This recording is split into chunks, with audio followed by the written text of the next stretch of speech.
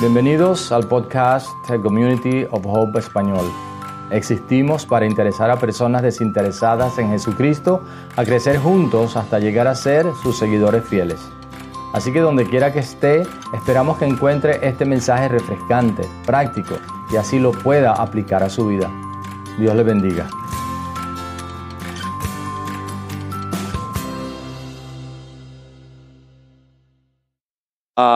Ahora sí, bienvenidos en esta mañana una vez más.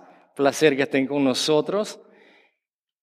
Yo soy Efraín Silva, pastor de Community of Hope Español, uno de los pastores de Community of Hope. Si nos acompañas a través de las redes, a través de Facebook o en cualquier otra plataforma, bienvenido. Bueno que estés aquí con nosotros. Si están aquí en el santuario, bueno estar aquí en esta ocasión. Gracias a Dios. Si te conectas con nosotros después, escuchando el podcast, en cualquier momento que lo hagas, bienvenidos.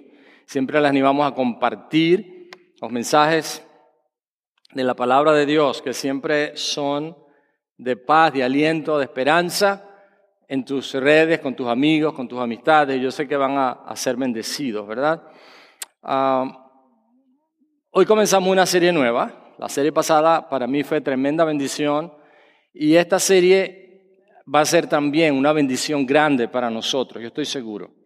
Porque es una necesidad grande siempre en nuestras vidas y de manera especial en la época que estamos viviendo. Y la serie es Unidos, Unidos. ¿Por qué no podemos llevarnos bien? Es una pregunta, ¿verdad? ¿Por qué no podemos llevarnos bien? Y nuestro versículo para memorizar durante esta serie es Efesios 4:3, que dice: esfuércense por mantener la unidad del Espíritu mediante el vínculo de la paz. Lo podemos leer todos, lo tienen allí. Esfuércense por mantener la unidad del Espíritu mediante el vínculo de la paz. Este es nuestro verso para memorizar durante esta semana, durante esta serie más bien, porque son varias semanas, ¿verdad? Algunas verdades clave de este verso son bien importantes. Yo quiero mencionarlas rápidamente. Primero, la unidad no ocurre automáticamente. No nacemos y nacemos unidos y ya amamos a todo el mundo, ¿verdad? Y somos parte de un equipo en donde vamos. Pero la palabra de Dios nos enseña que la unidad es un esfuerzo. La unidad ocurre por un esfuerzo intencional que hacemos. Y también nos enseña allí el pasaje que nosotros no producimos la unidad, solo la mantenemos, ¿verdad? Dice, esfuércense por mantener la unidad ¿de quién? Del Espíritu. Y habla del Espíritu de Dios. La verdadera unidad la produce solamente el Espíritu de Cristo. Y no quiero hablar mal de ninguna organización, pero olvídense, y voy a poner nombres que se me están ocurriendo ahora y quizás existen, ¿verdad? El Consejo Mundial de la Paz, el Consejo Mundial de la Unidad o la Organización de la Paz Mundial. Aunque hagan muy buen trabajo, el único que puede realmente unirnos, el único que puede producir unidad es el Espíritu Santo de Dios. ¿Y qué resulta de la unidad? Dice, en el vínculo de la paz. La paz es un resultado de esta unidad que produce el Espíritu de Dios. Que no la producimos nosotros, la podemos mantener si nos esforzamos y trabajamos y hacemos lo que Dios nos enseña en su palabra para mantenerla. Con esto en mente vamos a estudiar algunas verdades y principios bíblicos con respecto a cómo podemos mantenernos unidos en medio de un mundo dividido. Y necesitamos ser honestos, y necesitamos ser transparentes, y necesitamos ser vulnerables, ponernos vulnerables al hablar de este tema. Nuestro país lo necesita. Amén. Nosotros lo necesitamos. La iglesia del Señor lo necesita. Tú y yo lo necesitamos. Y para ello tenemos que ser vulnerables, tenemos que ser auténticos, tenemos que ser transparentes. Un autor señaló lo siguiente: cada vez más los estadounidenses se gustan menos. Según una encuesta de Axios de noviembre del 2018, el 54% de los republicanos cree que el Partido Demócrata es rencoroso, mientras que el 61% de los demócratas cree que el Partido Republicano es racista, intolerante o sexista. Aproximadamente una quinta parte de los republicanos y demócratas consideran que el partido contrario es malvado, es evil. Y eso es nuestro país. Y eso es lo que está ocurriendo en nuestro país. Una encuesta de Pew Research del 2016 encontró que ambas partes sentían en gran medida que la otra era de mente cerrada y generalmente desfavorable. Eso lo escribió Timothy Dalrymple, presidente y director ejecutivo de Christianity Today. Y él dice algo más. Él dice, un grupo de evangélicos estadounidenses, presten mucha atención, nosotros somos evangélicos, ¿verdad? Cristianos evangélicos. Un grupo de evangélicos estadounidenses cree que nuestras libertades religiosas nunca se han establecido más firmemente. Otro, que nunca han estado en mayor riesgo. Un grupo cree que el racismo sigue siendo sistémico en la sociedad estadounidense. Otro, que el impulso del racismo sistémico es un programa progresista para redistribuir la riqueza y el poder entre los radicales enojados. A un grupo le preocupa más la insurrección en el Capitolio, a otro los disturbios que siguieron el asesinato de George Floyd. Uno cree que el expresidente intentó un golpe de Estado, otro que los demócratas se robaron las elecciones. Uno cree que las máscaras y las vacunas son marcas del amor cristiano, otro que el rechazo de las mismas es una señal de valor cristianos. Y estamos hablando de las personas que asisten a las iglesias. El mismo autor, Dalrymple, él comenta, los diferentes mundos informativos tendrán diferentes hechos y fuentes. Nuestro desafío hoy es que ocupamos múltiples mundos informativos con poco en común y mucha hostilidad entre ellos. Así que depende a quién sigamos. Pero la palabra de Dios es clara. Y la palabra de Dios es lo único que nosotros debemos seguir, que es completamente objetiva, que es la verdad pura y la única que puede producir la unidad mediante el Espíritu en el vínculo de la paz. Esta separación, tristemente, no está muy lejos de la realidad de la iglesia. Ahora, no estoy hablando de si hay muchas iglesias de diferentes tradiciones, con diferentes nombres, etc. Yo lo veo como que hay muchas iglesias para alcanzar a más personas. Gracias a Dios por eso. El problema no es que haya muchas iglesias, el problema pudiera ser que algunos estén divididos dentro de la iglesia y que no amen hermanos de otras iglesias o de otras congregaciones. Ahora, lo que sí puedo hacer en esta mañana es preguntarte, les pregunto y te pregunto a ti. ¿Estamos unidos nosotros?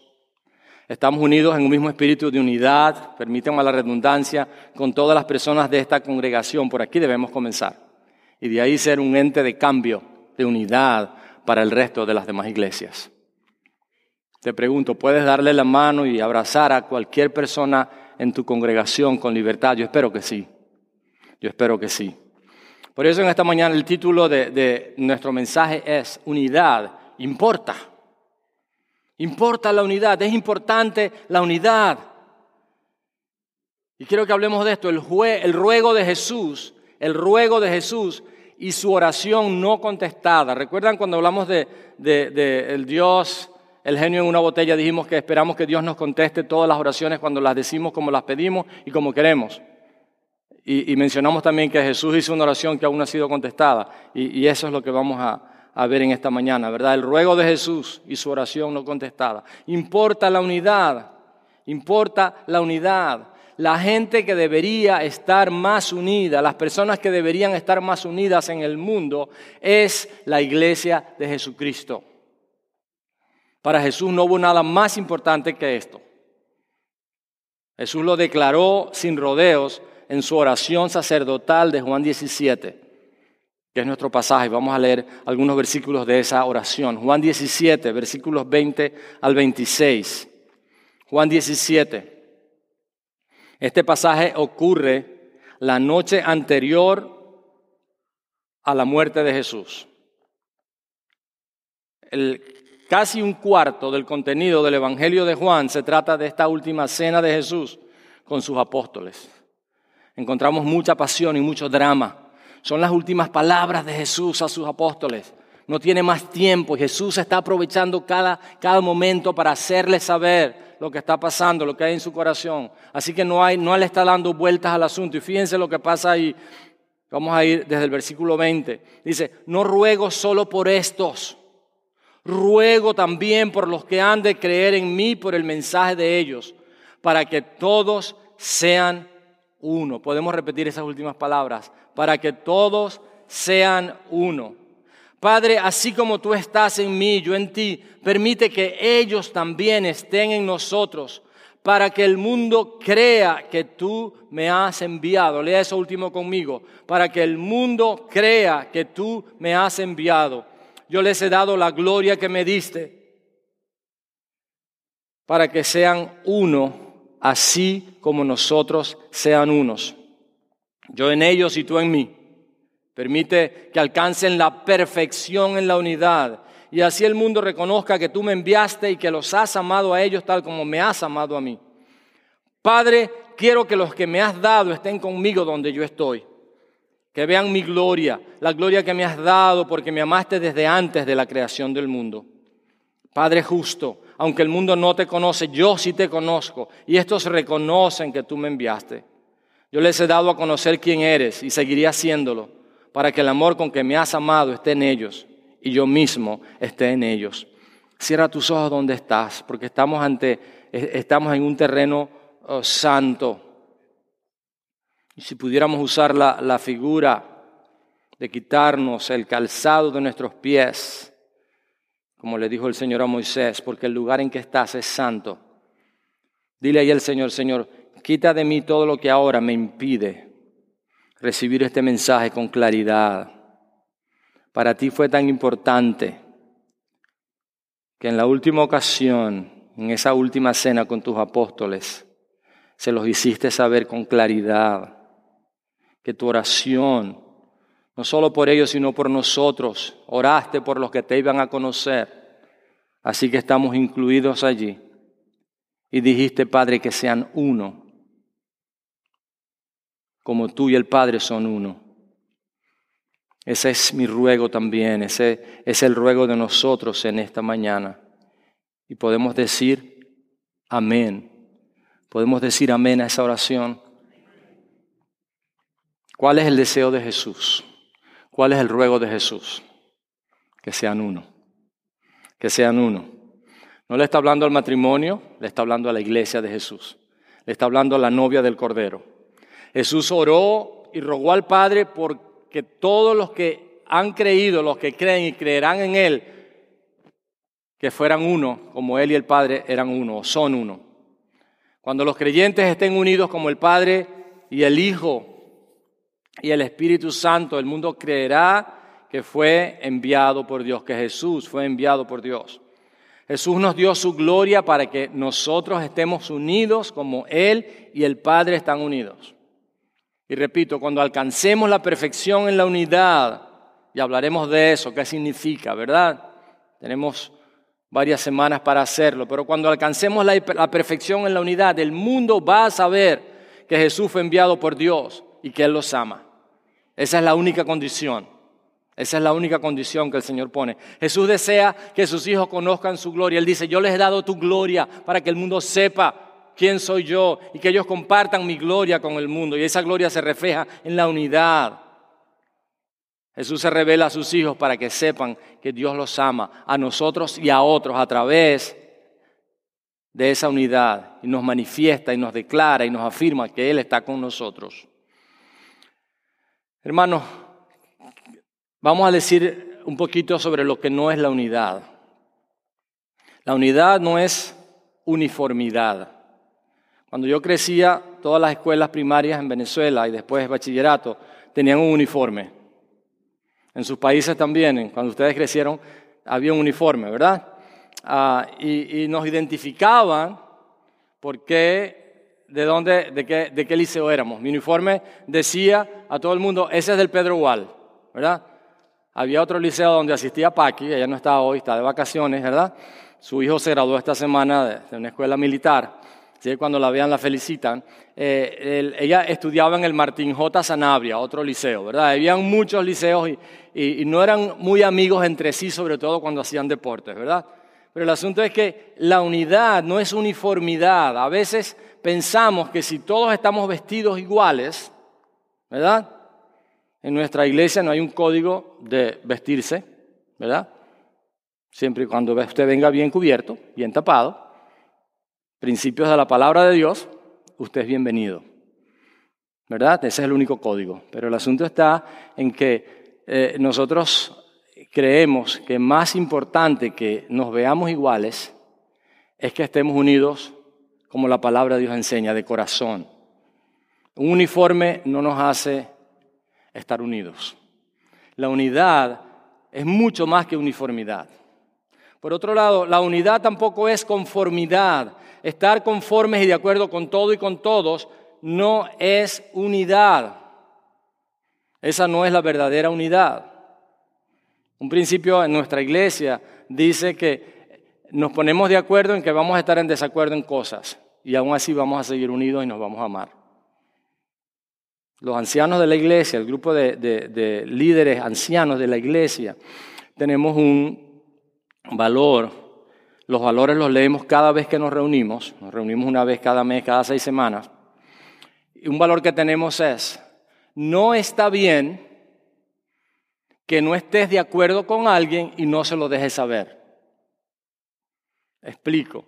Si estamos discutiendo algo sobre la iglesia, algo sobre algún plan de la iglesia, algo que necesitamos llevar a cabo con respecto a cualquier idea en cuanto a la visión que la iglesia sabe que tenemos, y alguien no está de acuerdo con lo que se ha planteado, con lo que se ha dicho, no está bien que esa persona no diga que no está de acuerdo.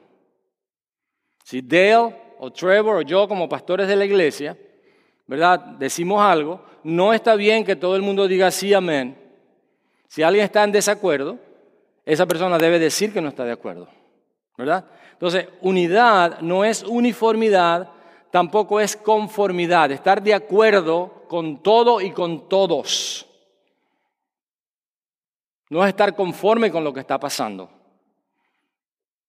Pero a pesar de que no lo estemos, vamos a seguir siendo uno, ¿verdad? Y aquí hay algunas ideas falsas con respecto a esto de la unidad. Primero, no estar de acuerdo es igual al odio. ¿Se dan cuenta?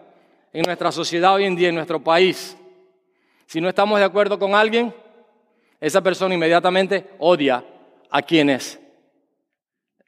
con quienes esa persona no está de acuerdo. No podemos dar nuestra opinión, debemos hacerlo con todo el respeto, con todo el amor, como discípulos de Jesucristo que somos, pero inmediatamente el no estar de acuerdo se puede considerar como una persona que odia a los demás.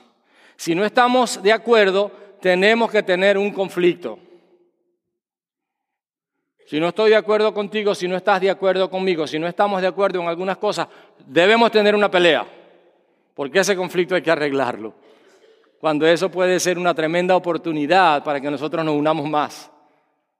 Porque unido no es solamente aquel que está de acuerdo en todo con el otro, ya dijimos que eso no es así, pero que a pesar de no estar de acuerdo con los demás, sigue amando y sigue sirviendo y sigue siendo uno de corazón con la otra persona.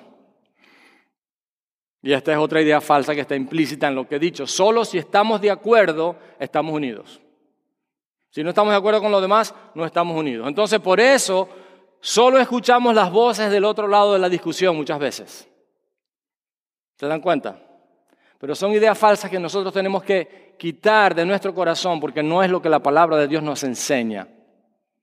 Y es bien importante que lo entendamos. Ahora, ¿qué es la unidad? Hay muchas cosas que pudiéramos decir sobre lo que no es la unidad, pero yo creo que eso es suficiente por ahora. ¿Qué es la unidad? Hechos 4:32 dice, todos los creyentes eran de un solo sentir y pensar. Nadie consideraba suya ninguna de sus posesiones, sino que las compartían. Están hablando específicamente, no creo que esté diciendo que no estaban en desacuerdo en algunas cosas, pero a pesar de que no estuvieran de acuerdo en algunas cosas, tenían un solo sentir y pensar en cuanto a lo que estaban haciendo. Y dice, nadie consideraba suya ninguna de sus posesiones, sino que las compartían.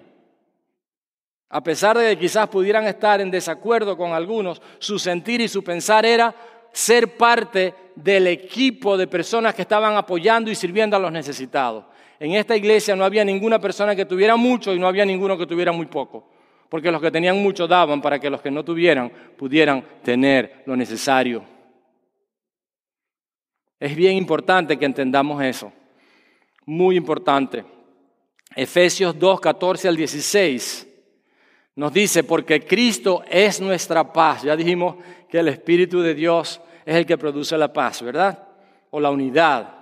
Porque Cristo es nuestra paz. De los dos pueblos ha hecho uno solo, derribando mediante su sacrificio el muro de enemistad que nos separaba, pues anuló la ley con sus mandamientos y requisitos. Esto lo hizo para crear en sí mismo de los dos pueblos una nueva humanidad al hacer la paz, para reconciliar con Dios a ambos en un solo cuerpo mediante la cruz, por la que dio muerte a la enemistad. Está hablando de los judíos, de los gentiles, de aquellos que estaban separados, pero que cuando Jesús viene, los une. Y con su muerte, ¿verdad?, en la cruz, Él da muerte a la enemistad. Y ahora, a través de Jesús, no importa si somos judíos o gentiles, si somos ricos o pobres, si somos gordos o flacos, si somos blancos o negros o amarillos, no importa si somos latinos o norteamericanos, o si somos asiáticos, o de dónde seamos. Jesucristo murió para acabar, para darle muerte a la enemistad que había entre la humanidad. Y solamente a través de Él nosotros podemos llegar a ser uno. Y si los que llegamos a ser uno en Cristo no mantenemos esa unidad, no luchamos por esa unidad y estamos más bien, como dijo Pablo en una ocasión, mordiéndonos unos a otros, no podemos ser testimonio de esa unidad por la que Jesús ya murió. Jesús oró por la unidad. Jesús oró por la unidad. En ese pasaje que leímos nos dice que Él oró, Padre, ruego que los que me has dado, Señor, sean uno. Ruego por estos y por los que vendrán. Oró por nosotros para que seamos uno. Jesús oró por la unidad. Jesús y el Padre valoraron inmensamente la unidad.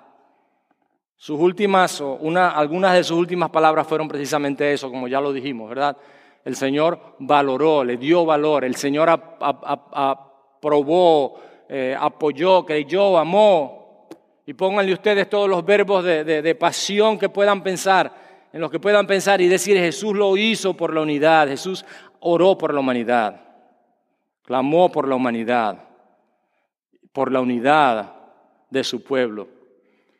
La unidad refleja la Trinidad, Padre, Hijo y Espíritu Santo. Mateo 28, 18 al 20, por ejemplo, cuando nos habla sobre la gran comisión, nos dice, vayan y hagan discípulos a todas las naciones y bautícenlos en el nombre del Padre y del Hijo y del Espíritu Santo. Hagan los discípulos de Jesús y bautícenlos en el nombre del Padre y del Hijo y del Espíritu Santo. Y es una constante en la palabra de Dios, de cómo el Padre, el Hijo y el Espíritu Santo trabajan juntos para cumplir con el plan de Dios, para cumplir con su plan en las vidas nuestras. La unidad, y quiero hacer énfasis en esto en esta mañana, en esta tarde ya. La unidad es clave, escúchenme bien, la unidad es clave en el plan de Dios para que el mundo crea en Jesús. Si bien es cierto que Jesús oró por la humanidad, y si bien es cierto que nos da ejemplo con su Padre y con el Espíritu Santo de ser uno, trabajan juntos para bendecirnos, para hacer su plan en nuestras vidas, para cumplir su voluntad en nuestras vidas, es mucho más cierto que la unidad es clave en el plan de Dios para que el mundo crea en Jesús. En la primera iglesia, quienes observaban, ¿verdad?, en una ocasión en la iglesia de los primeros cristianos, quienes observaban decían, mírenlos cómo se aman. Y la gente creía por el amor que había entre ellos. Mírenlos cómo se aman. Ese debe ser nuestro ejemplo. Yo le doy gracias a Dios por esta iglesia, por esta congregación, porque podemos ver el amor de Dios manifestándose, pero tenemos que aún profundizar más en esa unidad. Y no solamente amarse es no pelear, no solamente amarse es no hacer cosas que son malas, pero procurarnos más los unos a los otros y estar más pendientes de las necesidades de los unos de los otros para servirnos aún más. La unidad es clave, mis amados hermanos. Hay algunas observaciones que quiero hacer con respecto a este tema y con respecto a lo que está pasando a nuestro alrededor. Hablábamos de la cosmovisión hace algunas semanas.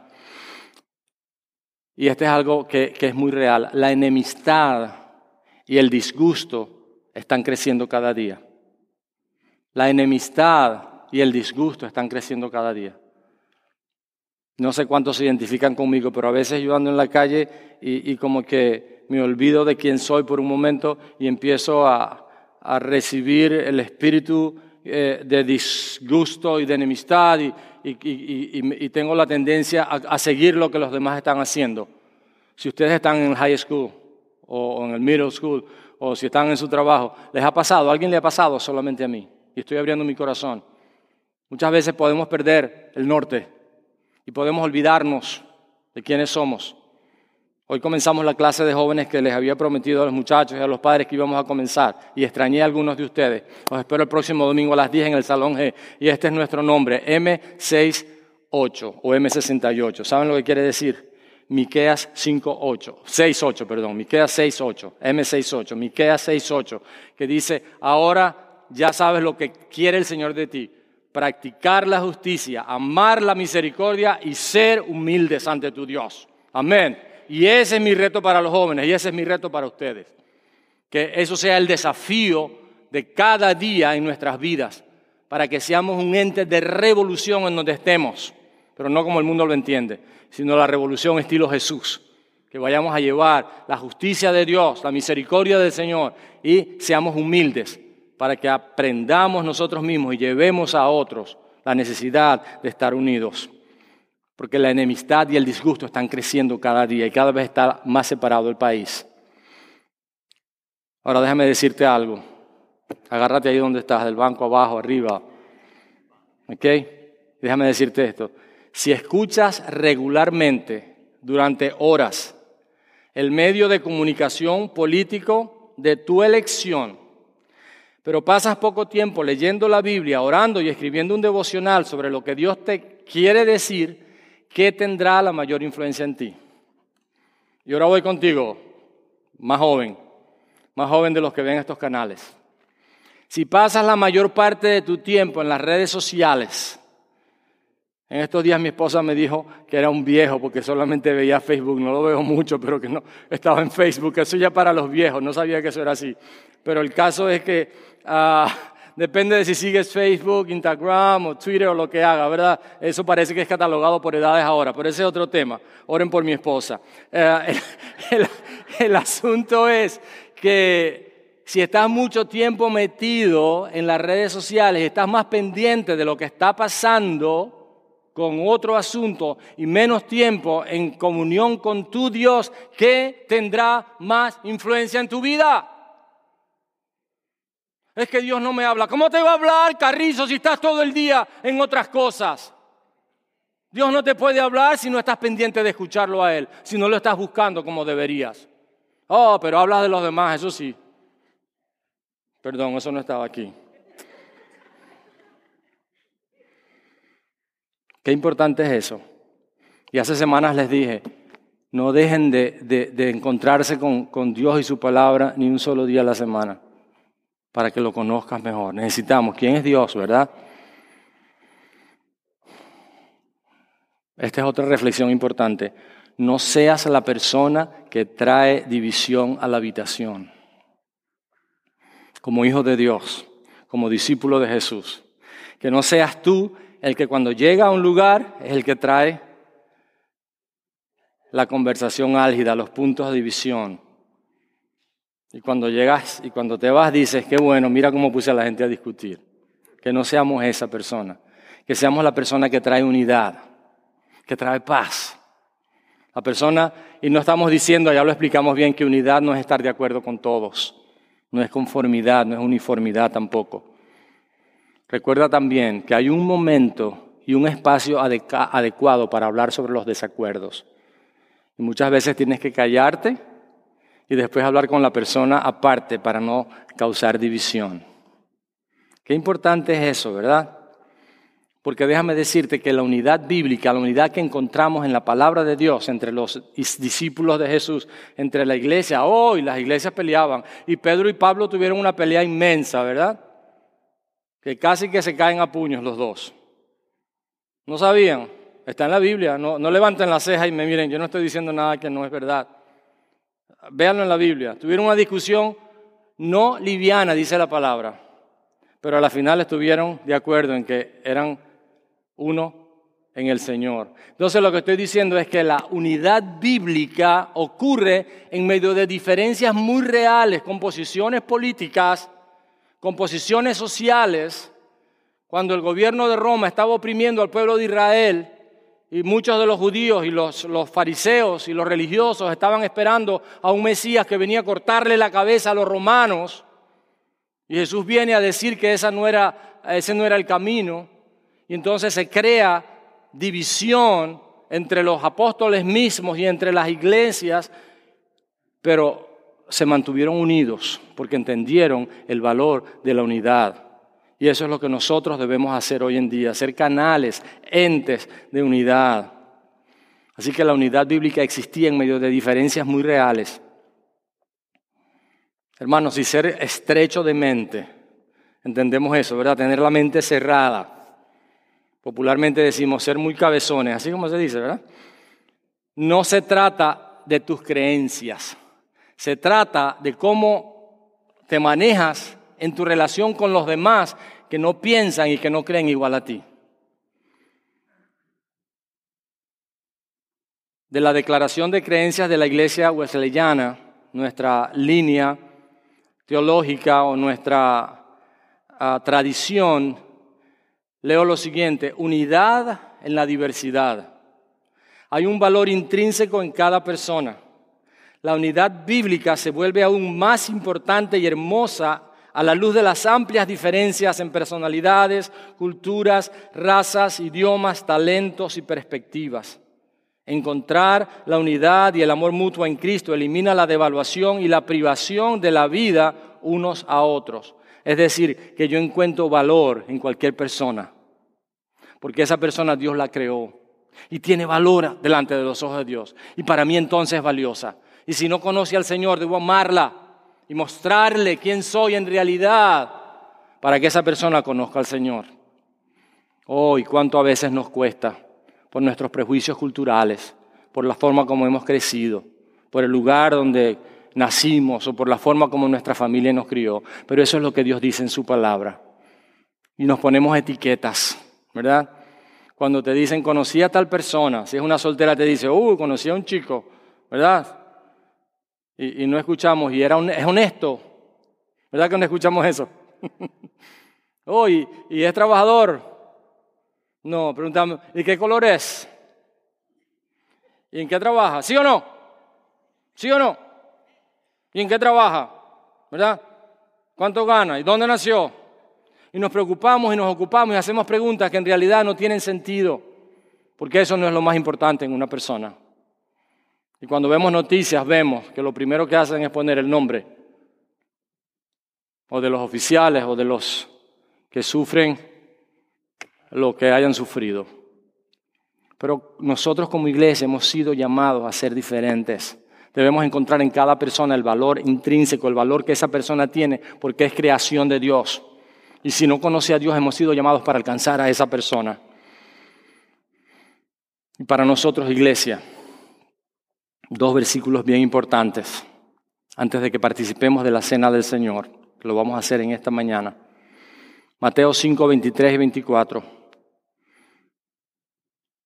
Y lo hablaba con algunos líderes de la iglesia esta semana.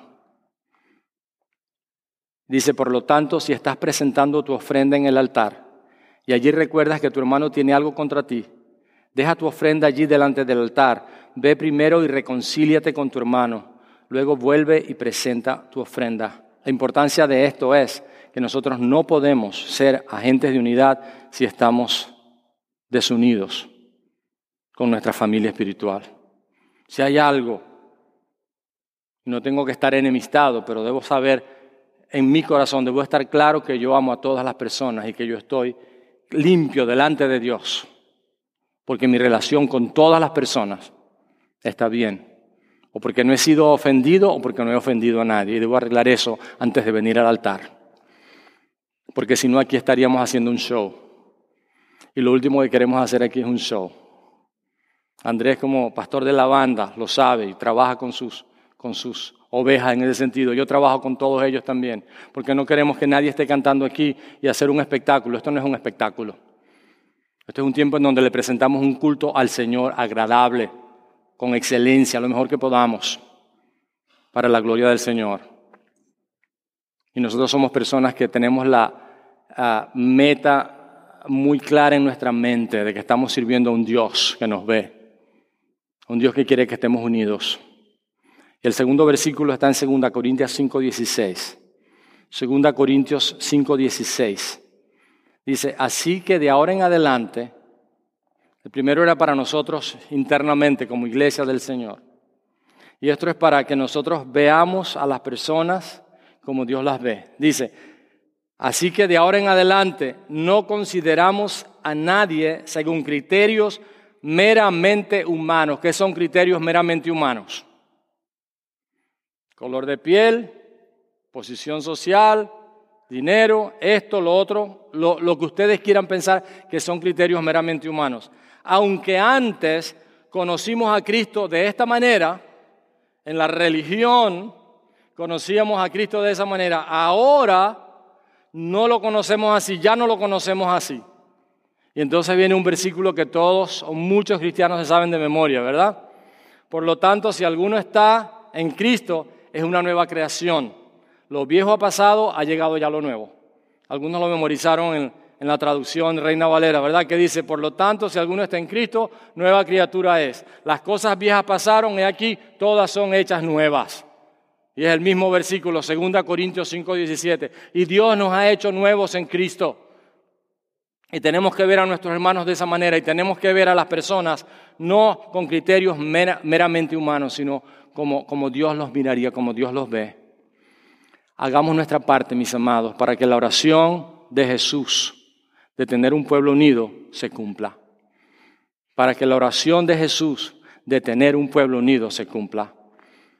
Vamos a participar de la cena del Señor. Y este es un buen momento. Este es un buen momento. Porque allá en la carta a los Corintios, el apóstol Pablo, en la primera carta a los Corintios, el apóstol Pablo le dice a la iglesia, le dice, cuando vengan a participar de la cena, asegúrense de que no hay nada que les está impidiendo acercarse a la mesa del Señor. No porque este pan se transforme en el cuerpo del Señor, este pan sigue siendo pan, pero dice la palabra que este pan representa el cuerpo de Cristo, entregado, llevado a la cruz, molido por nuestros pecados. Y al participar de los elementos de esta cena, necesitamos asegurarnos que somos uno con el Señor. Y no podemos ser uno con el Señor, como dijo el apóstol Juan en una de sus cartas, si no amamos a nuestros hermanos. ¿Cómo podemos decir que amamos a Dios, a quien no vemos, si no amamos a nuestros hermanos, a quienes vemos? Qué importante es que nosotros entendamos el poder de la unidad, el valor de la unidad.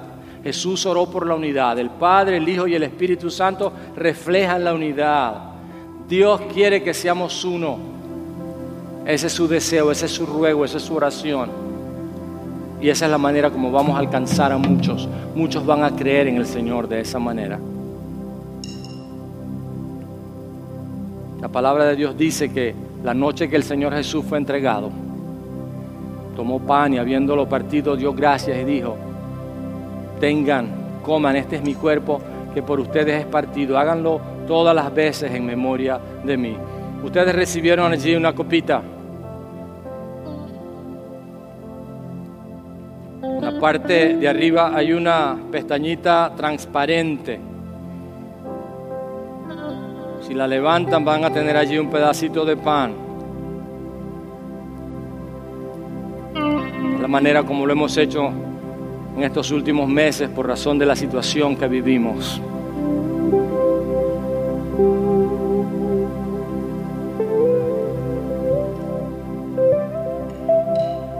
Y la palabra de Dios nos dice que cuando vengamos al altar a traer una ofrenda, nos aseguremos en nuestro corazón que estamos unidos con todos.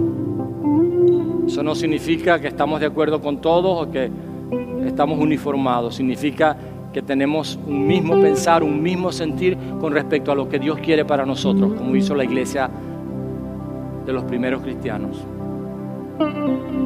Y saca ese pedacito de pan. Y recuerda lo que el Señor dijo en aquella cena. Le dijo a sus apóstoles: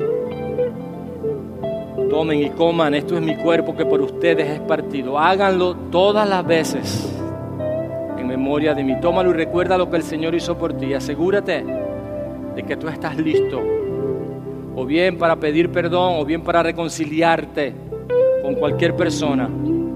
Hazlo hoy con toda libertad, porque en tu corazón has decidido estar en paz con todos. En cuanto dependa de ustedes, estén en paz con todos los hombres, dice el Señor. Y al hacerlo, recuerda que el Señor murió por ti. Él entregó su cuerpo para que la enemistad se acabara de una vez y por todas, y que haya paz en todos los corazones de aquellos que lo han aceptado como Señor y Salvador y que lo sirven. Participa del pan.